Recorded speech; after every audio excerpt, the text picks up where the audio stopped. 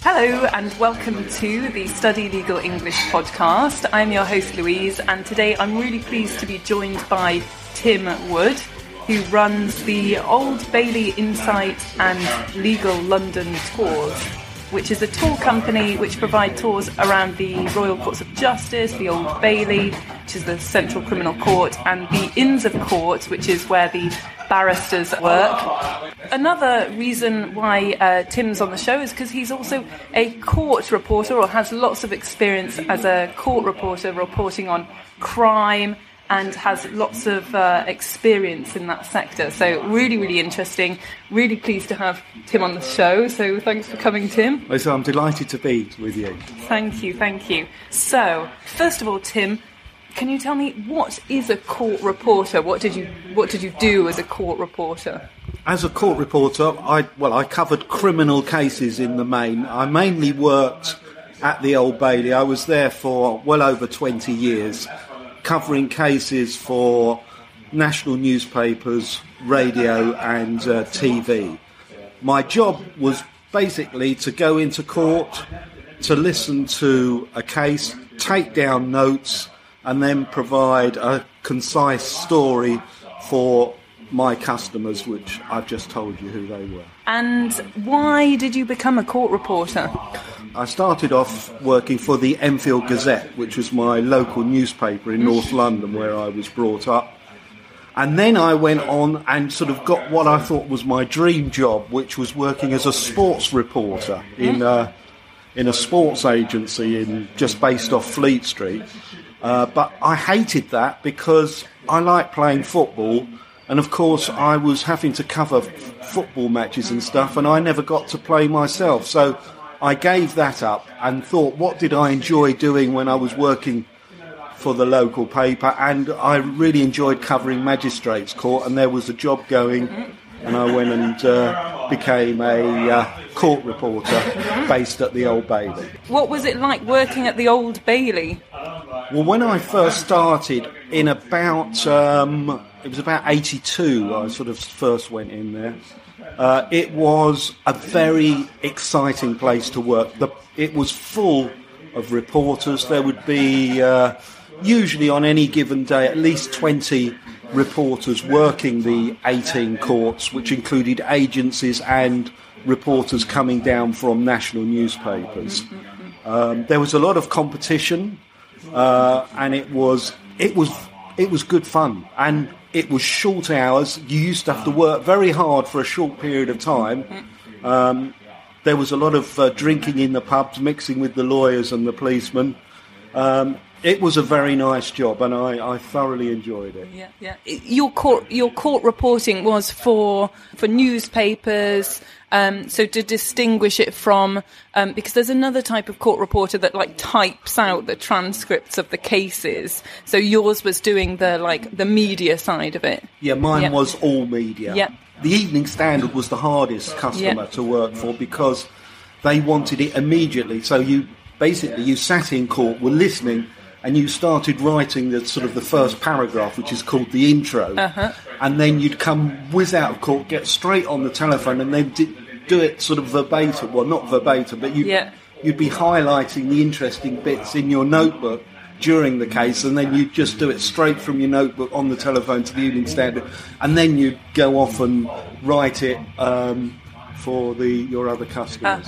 Did the other court reporter job, was that ever attractive for you, No, I would have found that incredibly boring because all you do is sit in one case for however long the case lasts. You have to take every word down, and the job I was doing, I was flitting between courts doing the more interesting stuff.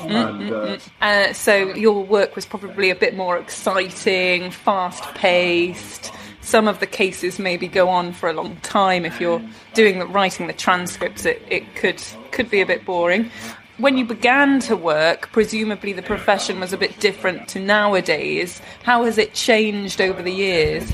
It was very different. For instance, when I first started, we were still using typewriters and sort of black copies. So what used to happen is I'd come down, quickly type out the story and have about 8 blacks, and there were about 4 or 5 people in the office, and we all used to sort of read the stories over to the newspapers over the phone.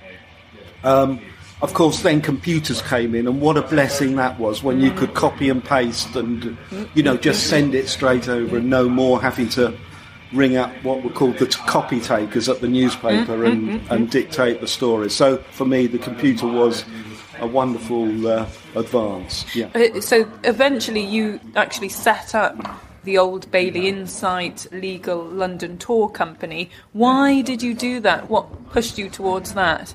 Well, I was sitting in the Old Bailey one day listening to a very interesting case, and I was in the press bench, and I looked up into the public gallery, and there was not a soul in there, and I thought people would like to listen to this. So the first thing I set up was purely just the Old Bailey. What I used to do was I used to prepare a list of the most interesting cases on at the day. I would give a talk about the history of the court and, various anecdotal information.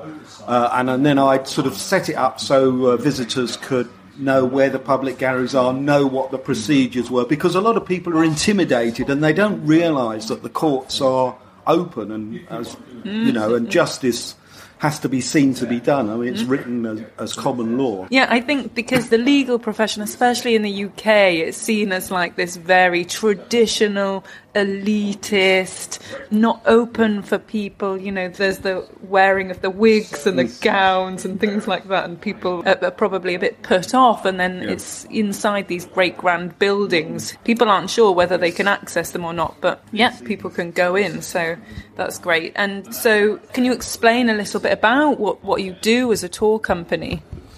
Yeah, I mean, the main tour I do is a combined tour of both the Royal Courts of Justice and the Old Bailey, and also taking in one of the Inns of Court called Lincoln's Inn. And Inns of Court, if you don't know, are places where barristers have their offices or what they call their chambers, and they tend to be very grand affairs.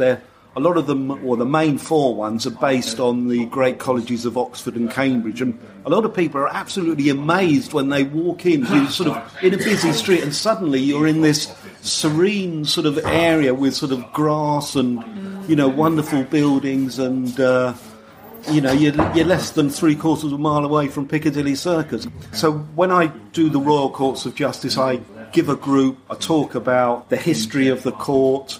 I then talk about the legal profession, how it's changed. I mean, for instance, at the moment, there's a real push going on to bring big business from around the world to come to London to settle their commercial disputes. There's been a new block of courts called the Rolls Building that's been opened up. These are 28 super courts, which are part of the Royal Courts of Justice complex.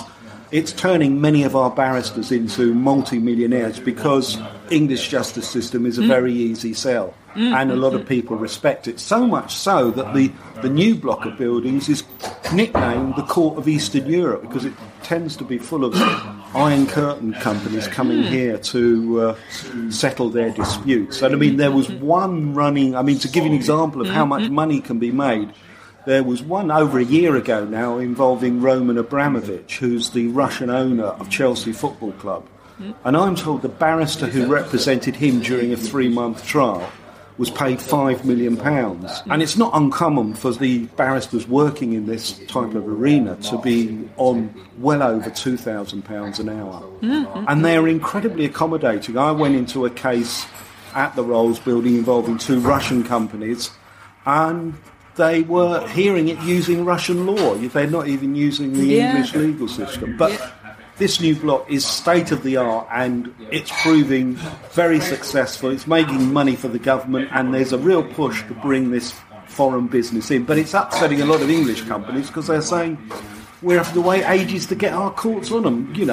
We're the taxpayers, we paid for these courts and it's full of foreign companies. Well, all the barristers are earning a pretty penny. So it's a double-edged sword in a way. Yes. Yeah, that's interesting that you mention about the cases, international cases, where they're heard in the jurisdiction of England and Wales. But the law that they're using is the Russian law, and that's because probably some of the listeners out there, they use in their contracts, they choose the jurisdiction of England and Wales to hear a dispute, but then actually the law governing the contract would be a different type of law. So what kind of people come on your tours? What sort of I get routes? a lot of students ranging from GCSE, A-level, university students. I also get a lot of people from sort of societies, women's institutes, U3A, which is University of the Third Age, which tends to be older people, and I get,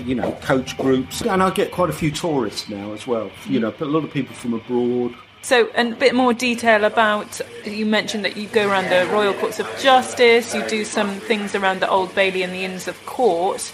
Can you explain any more? Yeah. Well, first of all, I start off in the Great Hall at the Royal Courts of Justice, and I give a brief history, who the architect was, when it was built. I talk about lawyers who work there. Then we go upstairs and there's a legal costume exhibition, and I talk about a couple of paintings, and I explain, why barristers wear wigs, what they're made of, and give little anecdotes about that. Then I usually put a group into a criminal appeal. I choose criminal appeals because these are quite short. Usually they last between half an hour and an hour.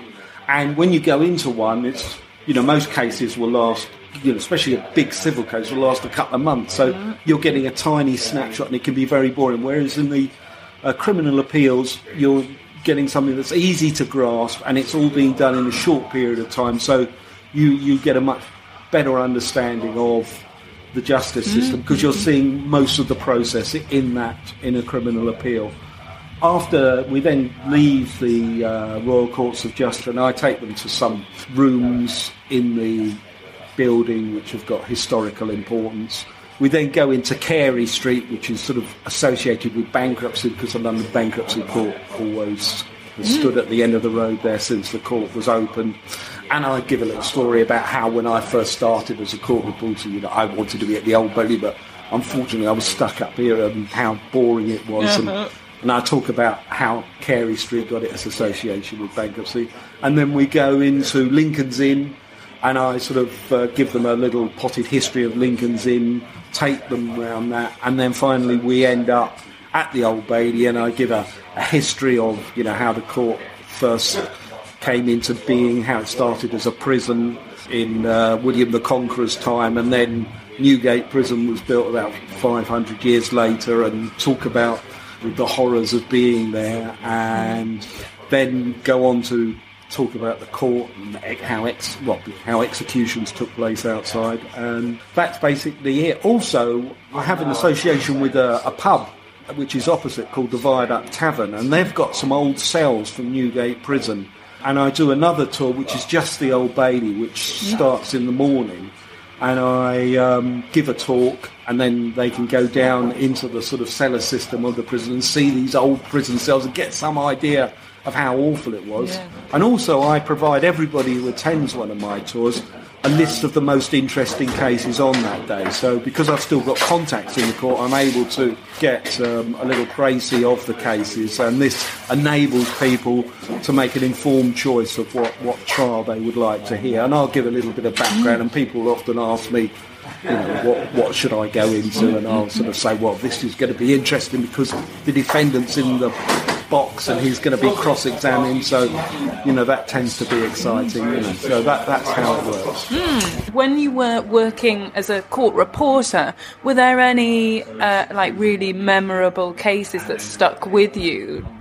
There were, yeah. There were many. Obviously it was my job to be in the most interesting ones. When I first started, obviously, when you first start and you're hearing these terrible things, it really has an effect on you. But as the years go by, it's a bit like watching the news on television. You don't get so emotionally involved in the cases. But within, I think, about 12 months of starting working at the Old Bailey, a case came on, and it lives with me today because I found it so shocking.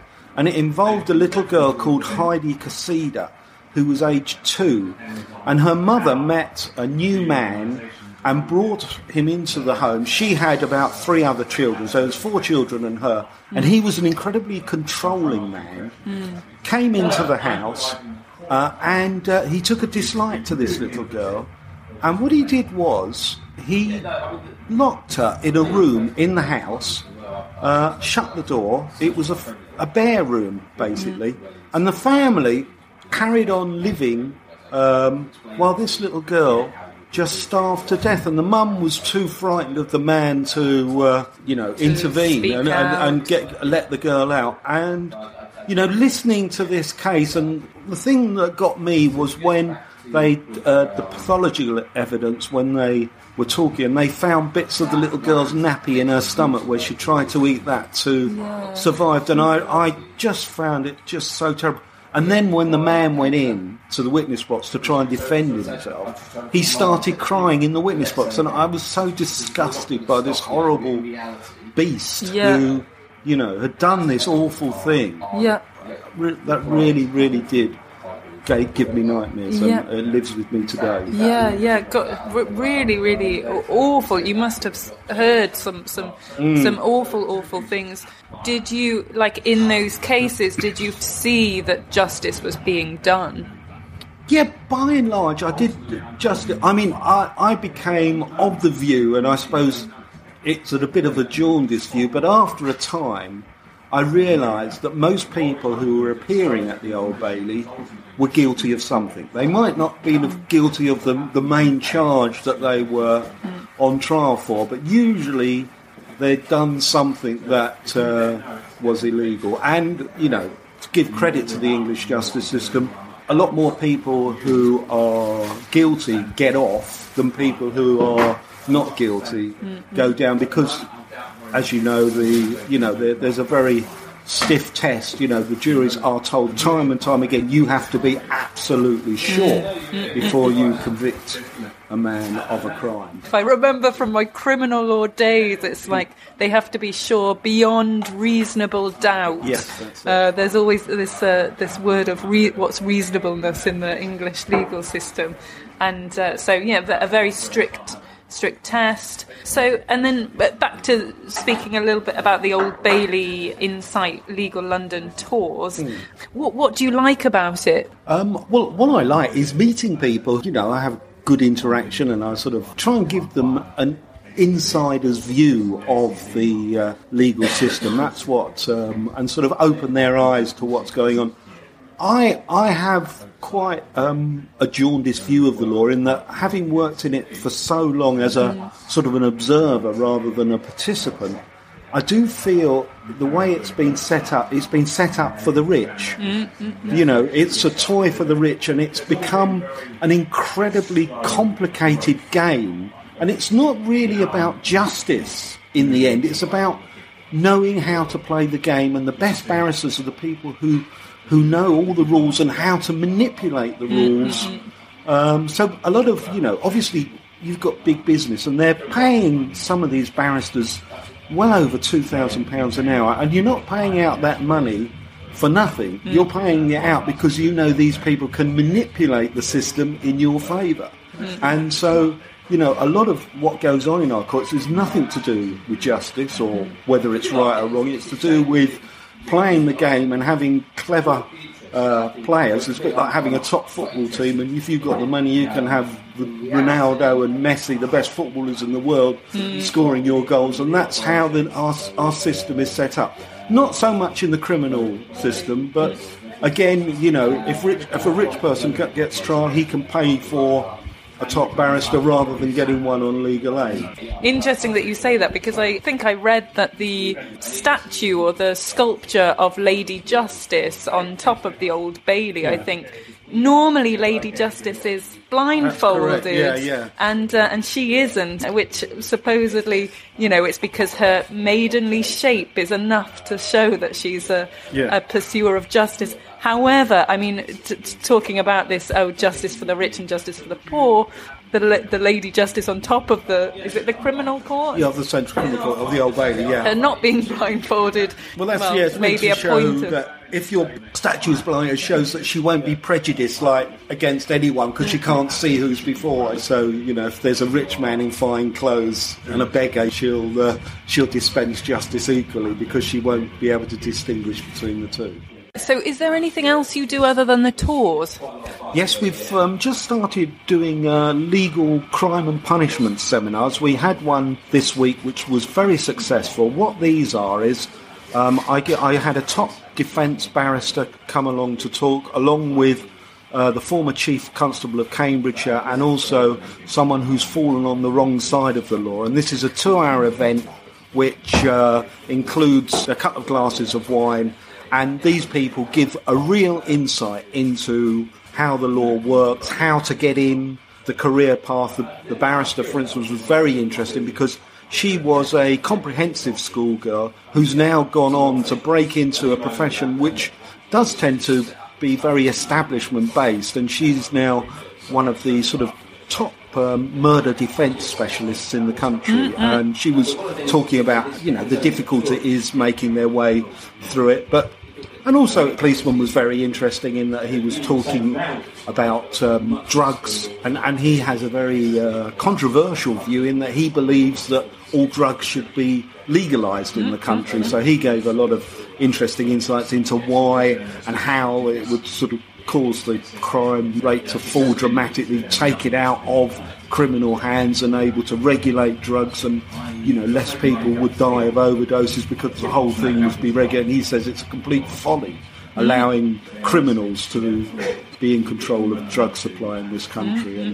And I would recommend it for anybody who is interested in the law, crime buffs, and also is thinking of having a career in the law. And so do you have any of these seminars coming up? What would the next one be? We are going to put one on in early February, about February 10th, 12th. I'm just organising the speakers as we speak now, and there'll be a notice put up on the website within the next week. So if you go to the website, you'll be able to see who the speakers are and work out if they're going to interest you or not. But I'm sure they will. Brilliant, fantastic. Well, I'm going to go on one of the tours, which I'm very looking forward to.